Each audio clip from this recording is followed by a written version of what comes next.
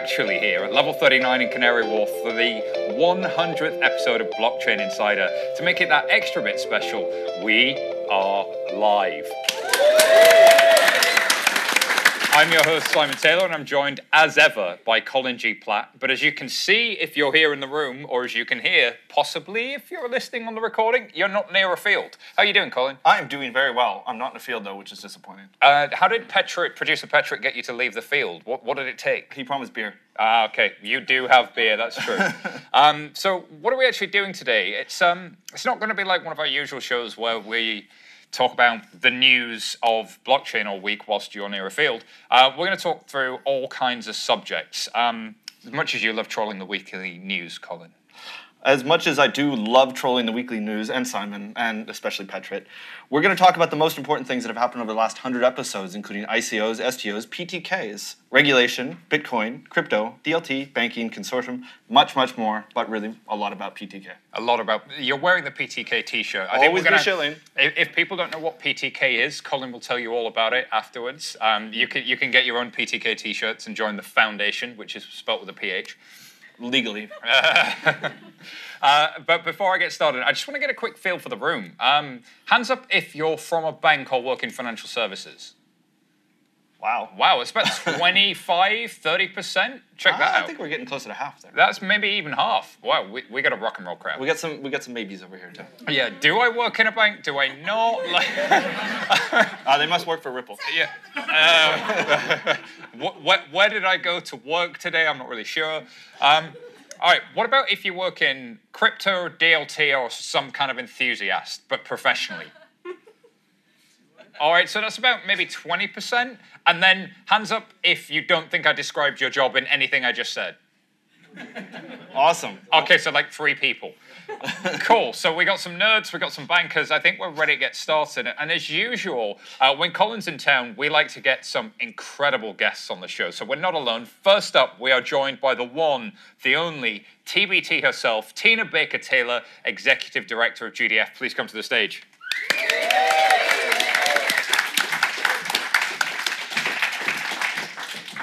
TBT, how are you? I'm great. I've got 2 glasses of wine. You are prepared. Since it's episode 100, yes. We're keeping it 100. Yeah. What's your favorite blockchain insider moment been? Ooh, so I've been thinking about this because I was asked to consider it, and I think my favorite was the first one I did when I had to take an emergency Vicodin that I was given to my mother in a stash, and I had a toothache. Yeah. And I don't really remember the entire episode at all. But it was the best one. When I listened back, it's like, really quite clever and super fun. So I don't think I can replicate that again. It's not going to happen. And no. Now you got. Well, we have something for you here. Oh, yeah. And we're joined by some newcomers. Making his long-awaited debut on the show is Mr. Oliver Harris, who's head of quorum and crypto asset strategy at JP Morgan. Ollie, please join the stage. You made it all the way from the other side of the street. That's great, amazing. We couldn't actually see your office from here. That's pretty weird at level 39. Is that your private key? Yes. I think you dropped your key. Very secure. How you doing, Ollie? You good? Pretty good, yeah. Thanks for having me. Do you have a favourite blockchain insider moment? No, sadly, when I'm stoned? Not Vicodin for me, but diazepam was my excuse. Yeah. No. Let the good times roll. Let the good times roll. And speaking of letting the good times roll, last but by no means least, we are joined by an incredible guest. We have Mr. Pete McCormack, the host of What Bitcoin Did podcast. Please join the stage. Is it Peter or Dr. McCormack? Peter. Yeah.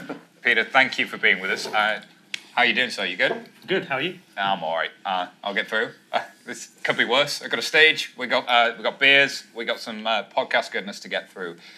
Colin, we've talked a little bit about Bitcoin in the last 100 episodes. Do you have a favorite moment that Bitcoin's happened? I have about 100 favorite moments. Yeah? Just to tear up there. No, I think one of the most fun episodes was it's always the things before and after, and we like to give Petra a hard time. I think my favorite was making Petra stay late because we were with Tina, and Anthony Macy and Serafina, and we all decided to get really drunk before the podcast. That was on my list, but then Pat said I couldn't use that because they had I'm to cut using it. They All did. of They it. had to cut all of it. And I Yeah. insulted a UK politician. That was a lot of fun. Favorite moments Mimble about. wimble. All right, let's get on with the show, though. We're going to talk about all things Bitcoin and its adoption, and I think given that half the rooms in the world of financial services, Bitcoin's one of those subjects that seems to be around and seems to be either it's poison and you're not allowed to touch it, or wait, hang on, it keeps getting adopted. Wait, there was a crazy price move and everybody was suddenly interested, and then the price went down and suddenly everybody in financial services was less interested. But I've often said and heard it said that the least interesting thing about Bitcoin is its price. Peter, you've had a whole bunch of conversations along these lines. What are some of the conversations you had when the price was going crazy, and how's that changed since then? How do you reflect on them? Well, I guess when the prices were going crazy, most people were interested in Bitcoin and then resulting other shitcoins just because of the speculation. And I always think it's kind of sad, really. It kind of misleads, it kind of takes people away from what the original visions are, or some of the most important things that you can do with Bitcoin. I've just been at the Oslo Freedom Forum in Oslo, obviously in Oslo, the Oslo Freedom Forum in Norway, hosted by the Human Rights Foundation. I hosted a panel with people from India, Iran, Nigeria, the Philippines, and telling different stories of how people are actually using Bitcoin that's making the difference to their life. Great example was the girl in India. Her father-in-law is dying from cancer, stage 4 cancer, and the local currency is devalued so much that his savings are becoming worthless. So they now transfer him Bitcoin from the UK so he can transfer that as and when he needs it to pay his hospital fees. And I think that, for me, it's become these stories like this, and a better financial system and better money has become a much more important story than people buying Lamborghinis and bullshit. But that makes better headlines, right? And it's more sensationalism, but actually that human interest story kind of gets lost. It's kind of sad. Yeah.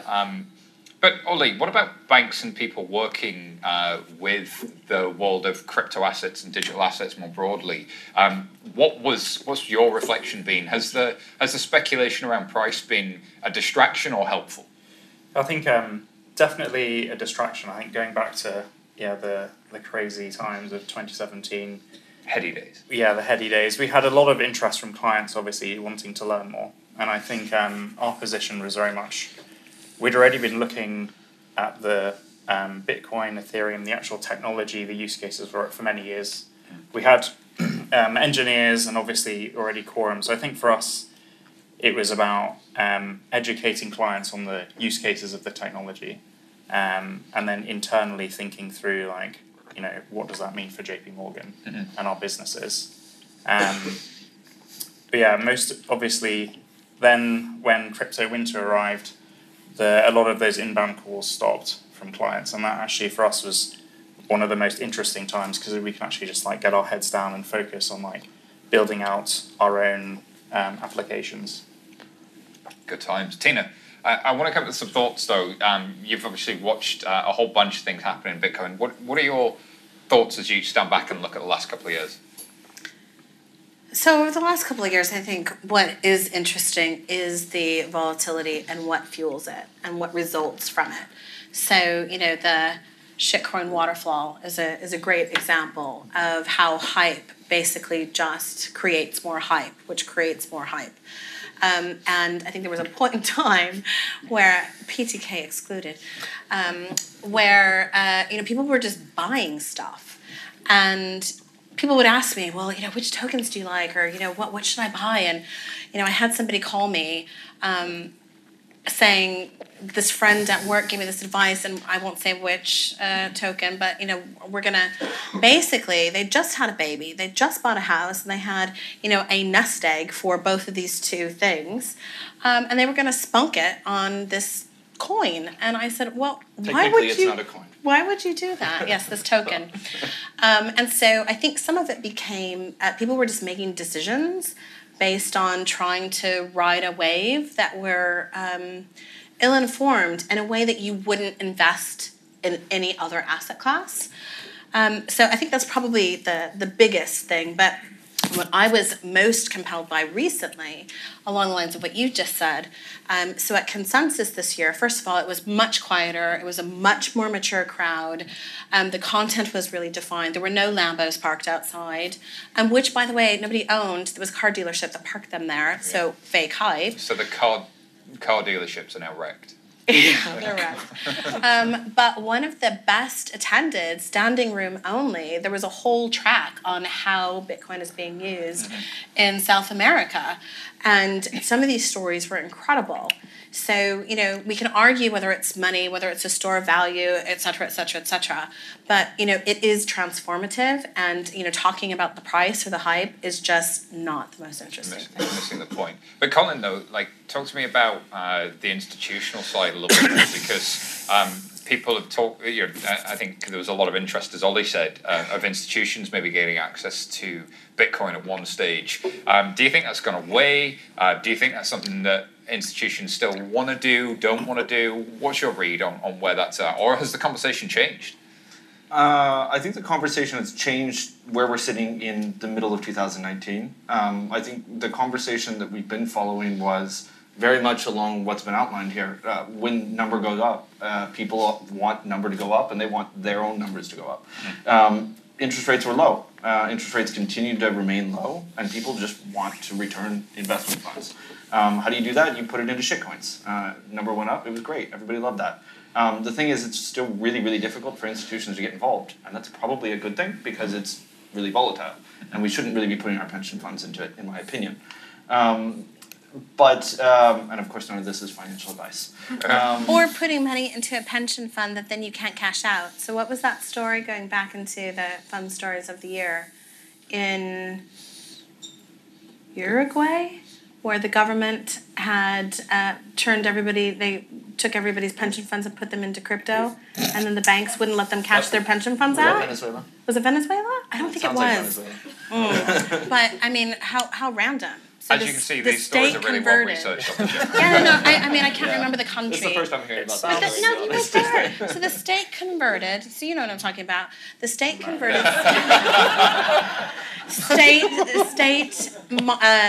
Governed pension funds into it was the Petro. So Venezuela. Okay. so that was Converted it all into the Petro. It was And Venezuela, then these people were trying to make their withdrawal out of their pension funds to, their Social Security essentially.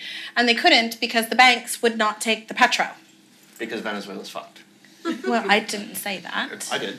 I mean, there's that, of course, but this is a different question than, why are people buying Bitcoin? And some of it, of course, there are people in Venezuela that are buying Bitcoin or interested in Bitcoin, but has it institutionally solved the problem in Venezuela? I think the answer is no, although it may have solved some cases. And coming back to the institutions, I think on an institutional level, it's way too early for any of this. It's still a gamble, which is fine. But, there are good anecdotal evidence that, there are areas that can possibly benefit from this. Will it ever reach that escape velocity? I remain unconvinced, but I'm interested in the problem. And that was kind of big. What I was going to follow up with Peter is where do we go from here? What happens next? Because there's a whole bunch of stuff happening in the Bitcoin ecosystem. It doesn't stand still. There's a whole bunch of tooling being built. There are products being built for customers. There are use cases like that, but they feel edge case still. And is that going to move forward? And is this stuff just not for institutions? It's against them. Is it an adversarial relationship necessarily? I mean, the thing about Bitcoin that I've kind of got to that point is that I stopped trying to create a single narrative about it, and it really becomes about what it is for you. So you could be in China, and for you it can be a way out of capital controls, or you could be in Argentina and you use it as a way of avoiding hyperinflation. For me, I use it as a speculation on a better future financial system with the deflationary currencies, which, if it achieves the goals that I think, will provide a very healthy nest egg for me.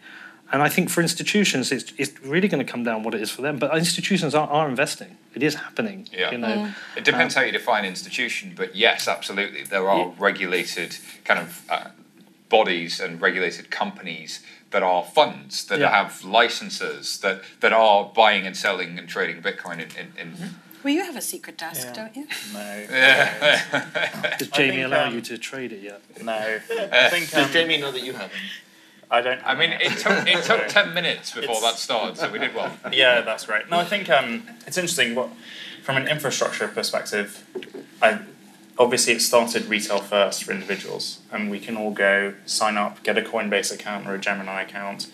But I think for larger businesses, the infrastructure is still coming in, and you look at like the custody piece. Obviously, there are companies like Anchorage. Even today, Fireblocks is a really interesting company trying to secure, the exchange of crypto assets across institutions. So there's still a lot of work to be done for like traditional incumbents to work in this space. And I think exactly agree with Peter's point. It's around like your own personal narrative and why do you actually, like, what's the use case? What's the rationale for owning these assets? Is it speculation? Is it the censorship resistance piece? Like, it's up to you as an individual or an institution to decide. It's interesting. People tend to see what they want to see in Bitcoin. Yeah. It's like an ink block test. You kind of see, it says more about you, what you see in it, than it probably is itself. But at the same time, it's not going away. We're 130 some odd times it's been pronounced dead. So Way more than that. What do you see in it? Let's go back to this Rorschach test. It's just really interesting because it keeps morphing and changing. And I don't know what it's going to be tomorrow, and I'm going to learn something, and I find that really exciting. Fair enough. Which is why we do podcast stuff, right? And I got to move us on. All right, so our second topic's a bit broader, which is crypto regulation and tokens. How many times, Colin, do you think we said the word SEC during our last 100 episodes? 412. That's really precise. I made it out. All right, but back when the podcast started, there were many tokens being created out of thin air, weren't there? No, No? none of that. I remember covering so many token stories in a given week. We did have a thing where you covered 10 in a week once. I think we had 10 new tokens in a week that we were covering. We're just randomly we thought were interesting out of the probably thousands that were out there. But then the regulators came, didn't they? And the market kind of went down. It became a lot more difficult to launch the tokens and gain traction. There was an ICO bubble, people. It did happen. But now the conversation sort of changed. We're hearing a lot about IEOs. We're hearing a lot about security tokens. We're hearing all of this other language sort of appear. And yet, was there a there? Have regulators killed this thing, or are there new ways of raising capital that are really, really interesting for entrepreneurs or small businesses or communities? Where are we at on this one? Panel, go nuts. Well, the regulators will tell you that the ICO model in and of itself is a efficient way to raise capital. I don't have a problem with the ICO model. I mean, the last paper that came out from the FCA acknowledges that it is an interesting way to raise capital. Now, that means that there needs to be some guardrails around that, right? And you've got a business, you want to produce a thing, right? Do you need $100 million to produce that thing? Probably not, unless you're making unicorns. So is $2 million enough? If we put a cap on that ICO process and we extend the white paper to have some kind of governance structure that requires a certain level of disclosure, I think that could be possible, and we'll see, don't make that face, and we'll see a resurgence of capital formation that is not, in an IPO security-driven environment. But regulators didn't necessarily understand, or they weren't, up to speed on what was happening whilst it was happening. And then there was this explosion and then a reaction. Yeah, I think, entirely agreed. I think backwards, everyone was caught up in the wave of the ICO mania. And I think one of the things personally, super interested in is, this ability to create new forms of capital raising where you can actually link the activity of that business directly to the individual. I think the key part of it is the regulation around that. And as you've just mentioned, in the UK, I think a similar approach in the US around, obviously, the existing securities laws there. And the fact that regulators are taking a very careful look at the on and off ramps, whether you're Coinbase or others. If you regulate the on and off ramps between fiat and digital assets, you can have a better sense of control around who's raising capital, why are they raising capital, And why do is you it need the to amount? float a utility token on a secondary market if you want to raise capital to build a thing? So there's two things going on. There's one, we think it's an interesting way to raise capital because raising money, whilst there was SoftBank and a few others around, if you were white and from Stanford, you probably were going to raise money and be fine. But for everybody else, it's good to have some Or wealth alternatives. creation, fractional investing. Yeah. I mean, there's a lot of opportunity in being able to. Fractional investing, wealth creation. Talk to me about those. What does that mean for So somebody who's if disadvantaged? the way that the security market is structured today, I have to be an accredited or a sophisticated investor. And there's some, pretty standard criteria that says I need to have this much in liquid assets, I need to have this much in a salary, and I need to have invested in something like this before. And I think what we found. How do you do the first one? Pardon? How do you do the first one? The first one what? If the rules say you have to have done it before, how do you do the first one? Excellent question. You get a broker that buys you like some, Okay. shitty package. So you're locked out basically until you got a lot of money. Sure. And you can't get a lot of money until you got a lot of money. Correct. And that's the thing. So a sophisticated investor, just because you have a lot of money, basically what it means is you have money that you can afford to lose, as opposed to a sophisticated investor, because I think we would argue there's a lot of people who are very sophisticated in the crypto asset investor space that really know what they're doing. There's a lot of people that don't, but that don't necessarily maybe meet that accredited investor requirement. So if I can't start to invest in increments, how am I ever going to start to create wealth for myself? I think it's a really interesting way to see qualified and accredited as can afford to lose money. Surely that's not right, and it's locked a lot of people out of wealth creation. And so you can see why people were interested in this space of like, well, hang on a minute, I can't buy into Uber until long after they've grown. I can't buy into Square until long after they've grown. I get them when they're in the public market, and I may grow once I get those stocks and shares, but I don't get the growth that those investors that were allowed to get in early on got. So we watch this party happening, and we're not able to. Do you think, Peter, this is why there's some interest in this space? I don't think that was crossing people's minds. I don't think people were thinking, oh, I can buy Ethereum now, this is great because I couldn't get into Uber early. I don't think it crossed most people's minds. Ever. Sure, I take your point. I just think, I agree with you, accredited investor rules are draconian and elitist and go way back to 1927 or something. Yeah. The Great Depression. You can solve for those use cases without the need for any crypto assets. So if you look at like UK crowdfunding Funding models Circle, and- Crowdcube, even and like the US Monzo, crowdfunding for example. models. Yeah, the whole crypto thing just caught people unaware. And they weren't ready. I mean, my view on it is that it's just a real load of bullshit. The whole crypto tokens thing. It's like I'm conscious of the audience here. How many people put their hands up who are bankers, who are seeing blockchain and hearing about ways to raise capital and security tokens. And I'm very conscious that most people with a small amount of information can get excited about it. But really, once you spend long enough time in it, you realise it's all just fucking bullshit. Sorry, can we swear on your podcast? Yeah, Absolutely. It's just fucking bullshit. And essentially, people are buying into... Because your difficulty is you're trying to regulate a token across international borders, which you can't do. So you really, when you're buying a token, you're buying thin air.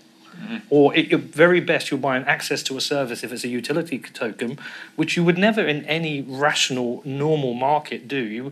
You wouldn't say, okay, I'm going to buy 60 tickets for Alton Towers and then I'll go whenever I want and then maybe I'll sell some that I won't. You just wouldn't do it because that's dumb.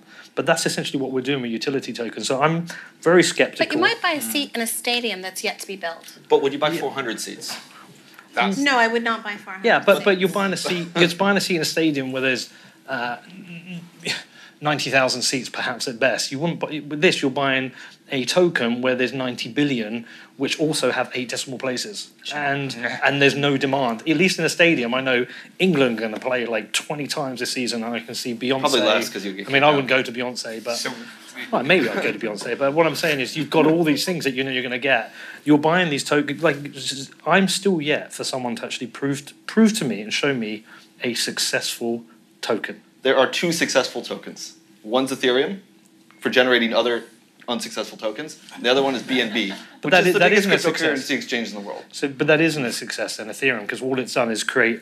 It's basically taken a bunch of money and moved it one place to another. But that's Do not people a use success. it? To do that thing. To do that thing to create scams.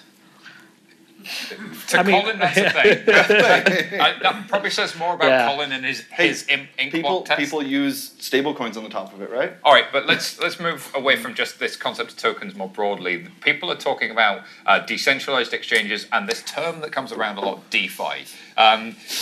DeFi. People, yeah, I'm seeing pained looks. Peter, do you want to just take us through what do people mean when they say DeFi and like what does it mean to you? Oh God, I'm gonna sound like a broken. Again, it means bullshit. Yeah. Sorry, I'm really sorry. I'm really sorry. I just don't believe it's. I think it's nonsense. I think it's complicated. I think most people in the normal world won't be using it. Like I understand MakerDAO is kind of interesting, right? It's kind of interesting. Especially if you already have a bunch of Ethereum, because you can create, some liquidity for yourself to do other things and pay off your house, and some smart people can do some interesting things. But if you actually go into the real world of most people and say, okay, so if you want decentralized finance, okay, so firstly you need to buy Ethereum and you need to access through MetaMask, but you've got to buy it and exchange. They're just going to go to the bank and borrow money. It's just we're so in like nerd center and so far away from real life that I just think it's developers building things for developers and nerds for nerds, and it's like this walled garden of. Can I please nonsense. take you with me the next time I meet with a regulator and they say, "Oh, really? Decentralized exchanges, they're super dangerous." If you could just come and explain that only nerds are worried about this. And Oh yeah, Nerds and drug dealers. Nerds and drug dealers. That's a use case. I think that's a really interesting point. Of hands up in the audience. How many people have heard the term DeFi before? Okay, so that's about half of the room. how many So- people know what it means? Yeah, that's a really so Yeah. decentralized finance. The idea is instead of centralized finance, you would decentralize finance. And How many How people many people have wanna used be their a own DeFi bank? service or Yeah. decentralized exchange? We got 1, 2, 3, 4, 4 5. We got 5. and some half hands as well, like 2 half hands. So we'll But, count that as one. but So how, 6. how many people in this room want to be their own bank? 1. One. How many people are sick of us asking questions and want us to get on with the show? All right. So look, that's a subject that comes up around tokens. But the other subject that's been in the news a lot recently is Facebook Coin. Reactions. Zuckbucks. Big fan. Yeah. Yeah, big fan. Go. So for a couple of reasons, I was talking about this today with somebody actually. So there's a few reasons I'm a big fan. Firstly, I obviously kind of reeled in horror when I first heard about it because Facebook have continually invaded our privacy, misused our data. But every company misuses our data. Everyone's selling our data. Whatever service you're signing up to now, they're selling your data. So we just kind of have to accept that. And almost certainly, Facebook will not be unleashing a dollar peg stablecoin to 2 billion users without having spoken to the US government. It's just not going to happen. But the reality of this is, the thing that excites me most about this is that I'm a big fan of Bitcoin because I'm a big fan of decentralized control and what Bitcoin can do for people. It fascinates me. The great thing about Facebook coin, Libra coin, is that it's going to expose 2 billion people to the term cryptocurrency and give them a very easy way of onboarding and buying cryptocurrency. And the chart I'm most looking forward to everyone seeing is their Facebook coin Bitcoin chart, which over most timeframes will kind of highlight to people what they don't realize is how much their money is how much their money is inflated, so how much value they're losing, and hopefully people will think, oh well, this Bitcoin thing keeps going up against my Facebook coin, maybe I should buy some. So this will make Bitcoin more powerful. Second reason I'm a big fan of it is it's going to, for a bunch of people who are living in countries where the government completely mismanage money. You go to India where they just routinely take money out of the circulation and completely fuck their population. Or you go to Argentina, which has got 40% inflation or 1,000,000% inflation in Venezuela, where the entire country's in poverty. They suddenly, with technology, have access to a more stable currency than that country. So hopefully that's going to give a lot more power to the people, take people out of poverty in countries like that, and at the same time grow Bitcoin. So I'm a big fan, despite the fact that you've got the obvious things to be scared about. So do you think that that for this to grow and mass adopt, we need a big company like that already has adoption to kind of fly the For flag. what Is that to what you're mass saying? adopt? So what you're saying is 2 billion people are going to have access Yeah. or understand crypto or be aware Yeah, of be crypto. aware, Going to yeah. become aware. Yeah.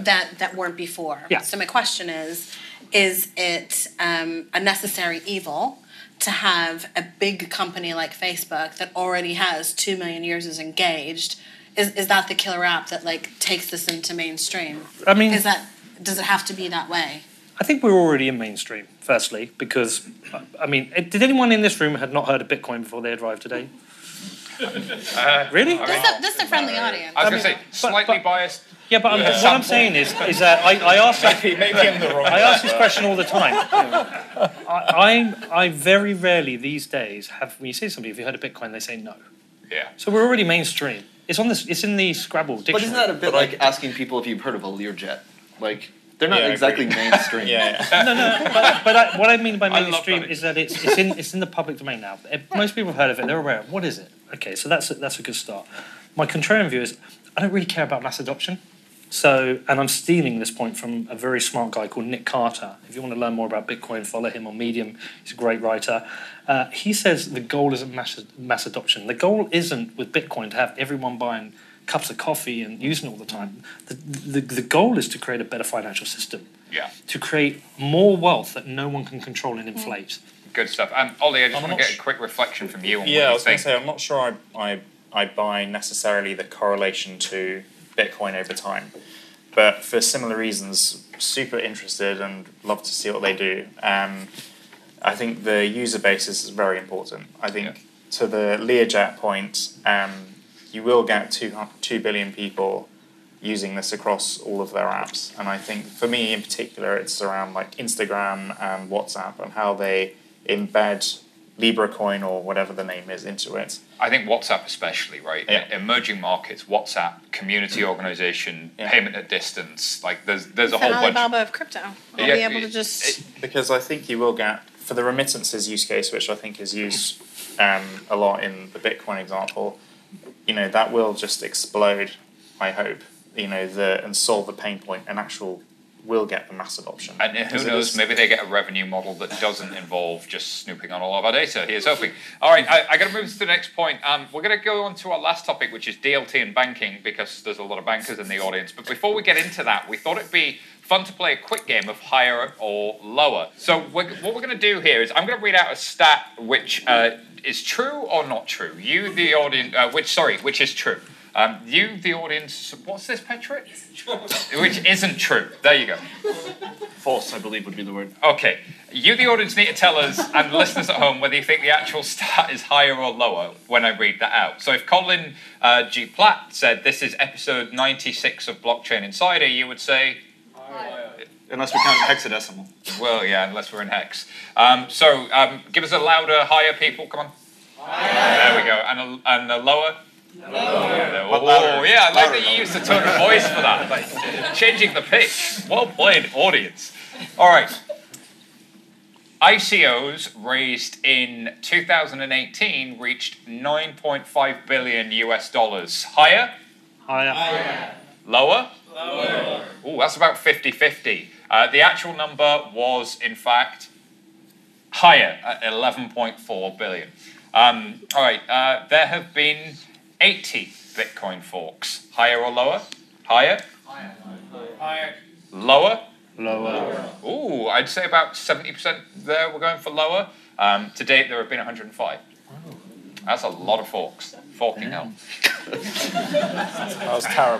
That was bad. Terrible, Simon. I That was couldn't bad. not. It was right there. I'm practicing my dad joke. We're going to cut that one. All right. Bitcoin has been declared dead 310 times. Higher or lower? Yeah, you got this. I kind of accidentally leaked that earlier in the show, didn't I? It's 361 times. All right. $1.9 billion was spent globally by banks on blockchain solutions in 2017. Higher? Lower. Yeah, it was about 1.7 billion. We're going to get that number up. Only. We need number, Just. we need number to go up, surely. Yeah. Number go up. Forrester predicted that 75% of corporate blockchain experiments will die in the experimentation phase. Did Forrester predict higher or lower than 75%? Higher. Yeah, they predict 90% will die, which probably speaks to Peter's point. And this one is for Colin G. Platt. There is a total supply of 11 billion PTK tokens, higher or lower? What's the actual number? That's hard to calculate. If you count all the forks, 400 trillion. And what would that make your net worth? I don't even know. I don't know like number names that high. Like I tapped out at like decillions. Yeah, that's the way to go. I don't think they have words for it beyond that, do they? Okay, we've got one more for you. Bitcoin will be $10,000 at the end of 2019. Higher. Lower? Oh wow, we've so Lower. One Bitcoin will be worth 1 Bitcoin at the end of 2019. They're all wrong. That's so true. All right, with that done, let's get into some DLT and banking stuff. Colin, is there anything going on in DLT and banking? Is it dead? No and yes. But we still have a lot of things to talk about.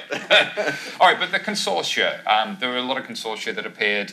R3 is still a going concern. They still have paying members. They've built Corda. They sponsor the podcast. They sponsor the podcast. Shout out to Todd McDonald, friend of the show. They seem to be they seem to be doing things. Bless them. We love R3. Yeah, we love R3. Panel, what do we think? Is the best way to do something getting a consortia together, or is there a better route? Tina, I'm going to throw at you on this one. Ooh, okay. So I think for banks, it's a catch-22. So, the power of a consortia allows you to share R&D costs, allows you to, solve a problem that, is interchangeable. First movers are able to grab a lot of market share, and then everybody needs to get on board with your solution. You can avoid duplicating efforts. So there's lots of positives. I will borrow from Sandra Rowe, CEO at Global Blockchain Business Council. Her answer last week was a project that she had been undertaking. Everybody agreed on the problem that needed to be solved. Everybody agreed on the solution. And then they spent 5 months arguing about who owned the IP. Been there. So, there's a shoot yourself in the foot element that sits behind some of these things. So, I think it's quite exciting that Universal Settlement Coin has finally kind of come out and they're public, and they've lost some people along the way.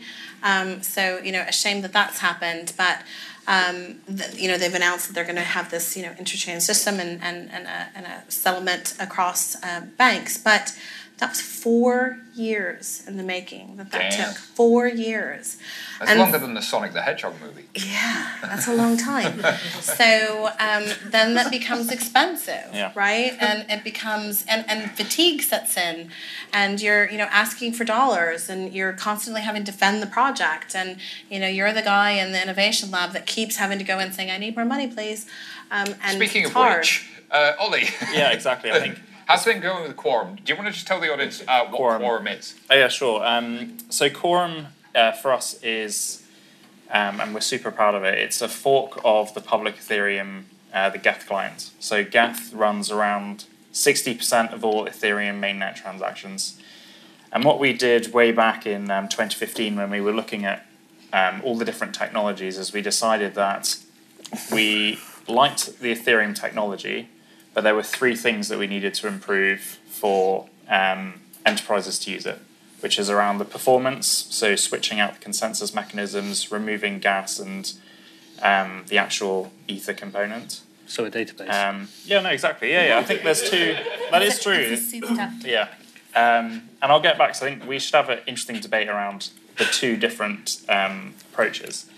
Privacy, and then the last bit is obviously permissioned. And we open sourced it in 2016, which has been really fantastic for us because we've seen like loads of financial services companies start using it, but also lots of institutions outside of financial services. Like Facebook. Not Facebook. So at least to my knowledge, it's open source. So You mentioned the privacy thing there. I think the thing that's on the tip of everybody's tongue is what problem did you set out to solve, and do you feel like it's solving it? Yeah. So for us, definitely, we looked at a whole bunch of technologies, and I think our approach is very different. If I take the permissionless space, totally get and think it's super interesting, like Simon was saying, around the evolution of Bitcoin. That all things are socially constructed. We see how they'll change over time, and the use cases it's solving for around like censorship resistance. Remittances, etc. I think when we're looking at it from an institutional perspective, we're solving for very different problems, which is, yes, a distributed database with special properties, which helps us solve problems we face in financial services today. So there are two different narratives, and I think they get confused. And I personally think they'll coexist together. Yeah. So I think if it's solving a problem for the banks, then that's no bad thing. It just may not be the same thing that Peter hoped to see, which is, again, those are two very different things. But I got to do it. Thought? No, I just wonder what is the problem it's solving, because I don't know. I've not even looked into it. I just wonder why you'd need a blockchain. Yeah, so for us, I'll give a few examples, and I'll give some JPM ones, some non-JPM ones. A lot of it is and back to the consortia building perspective, there's a lot of cost, resource, and intermediaries in value chains where you need to exchange information. So, for example, one of our applications is called the Interbank Information Network. It's a layer on top of SWIFT. Yeah, very catchy. Much like JPM Coin, we're marketing geniuses. And the key thing there is we're resolving issues that we face today when a payment fails. And that can take weeks to clear and settle. And with a distributed database, we can actually solve that in minutes. And again, for us, we're looking at a few dimensions. It's the fractionalization, again, coming back to the tokens discussion. It's real time, it's 24/7, and it's efficient. So I think for us, when we're looking at how does this business operate today, how can we re-architect that whole value chain and achieve like lower costs and actually generate new business models, that's when we get excited.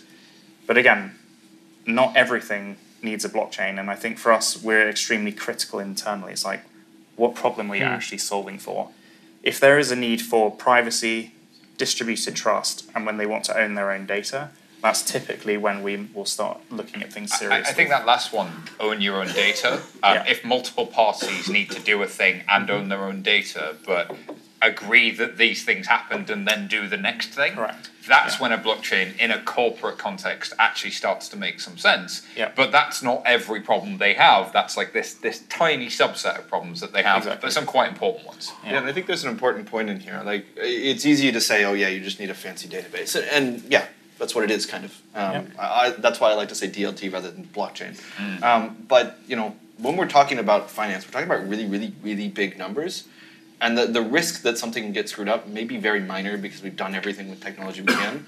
But a really small number times a really big number ends up being a very big number. Yeah. And if we need to, replicate databases and make sure they talk together correctly and put more and more numbers in that, sometimes it starts to make sense. Because we're talking about trillions of dollars and a 1% chance they go missing.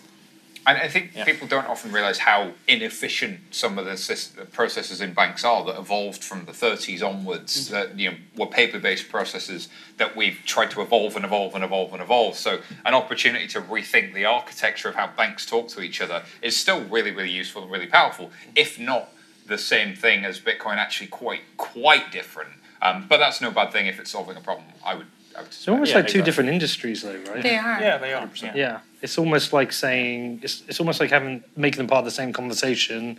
It's making two things part of the same conversation because they use the internet. Yeah. Or they're entirely different things. This is a bank efficiency thing.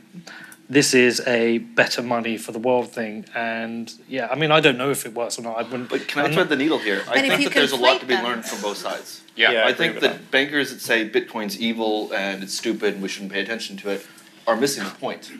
And I think that the Christmas Bitcoiners turkeys who say banks are evil and they should all die are also kind of missing the point. Because at the end of the day, we're going to converge on some future that's somewhere in between. Right. It might not be 50-50, but it's not going to be 100-0. No, and I don't think I'm not part of this burn the banks down. They're all evil.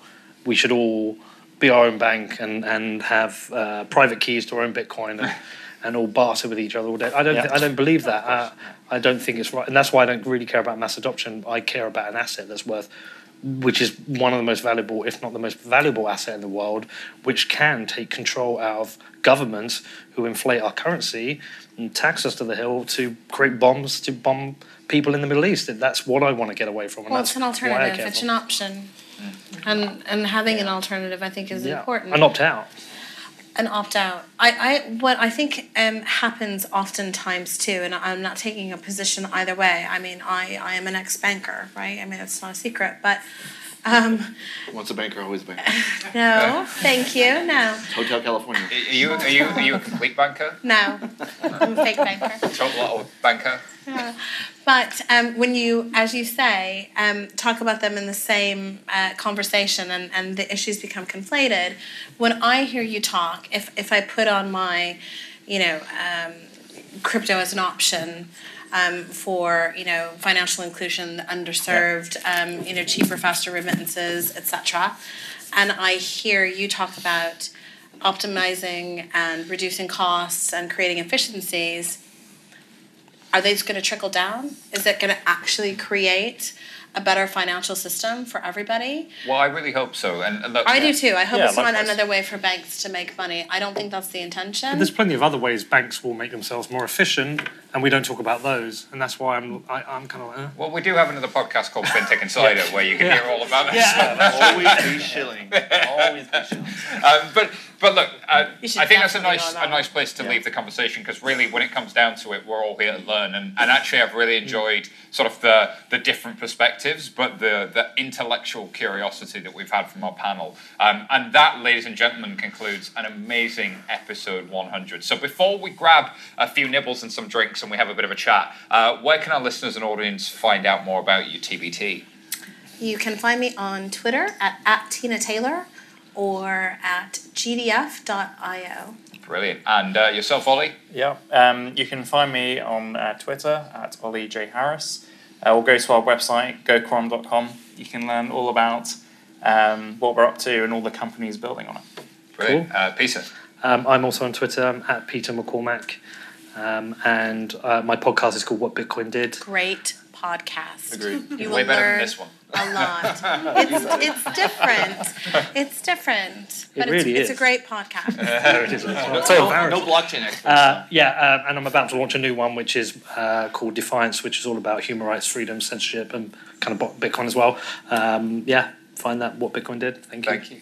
Thank you so much for being with us. And Colin G. Platt? At Colin G. Platt on Twitter. Keeping it easy for everybody. Keeping it easy. You can find me at SY Taylor on Twitter, or you can email me, simon11fs.com. And, of course, you, wonderful audience, please give yourself a cheer. Before we let this live audience go as well, we have to thank our hosts here at Level 39. So please, can we have a round of applause for our hosts at Level 39?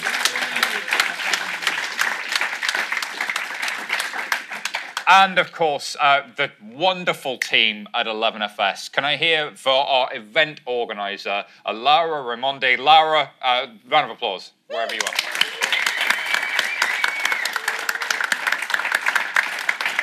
are. Bianca and Jess for all of our marketing and social goodness.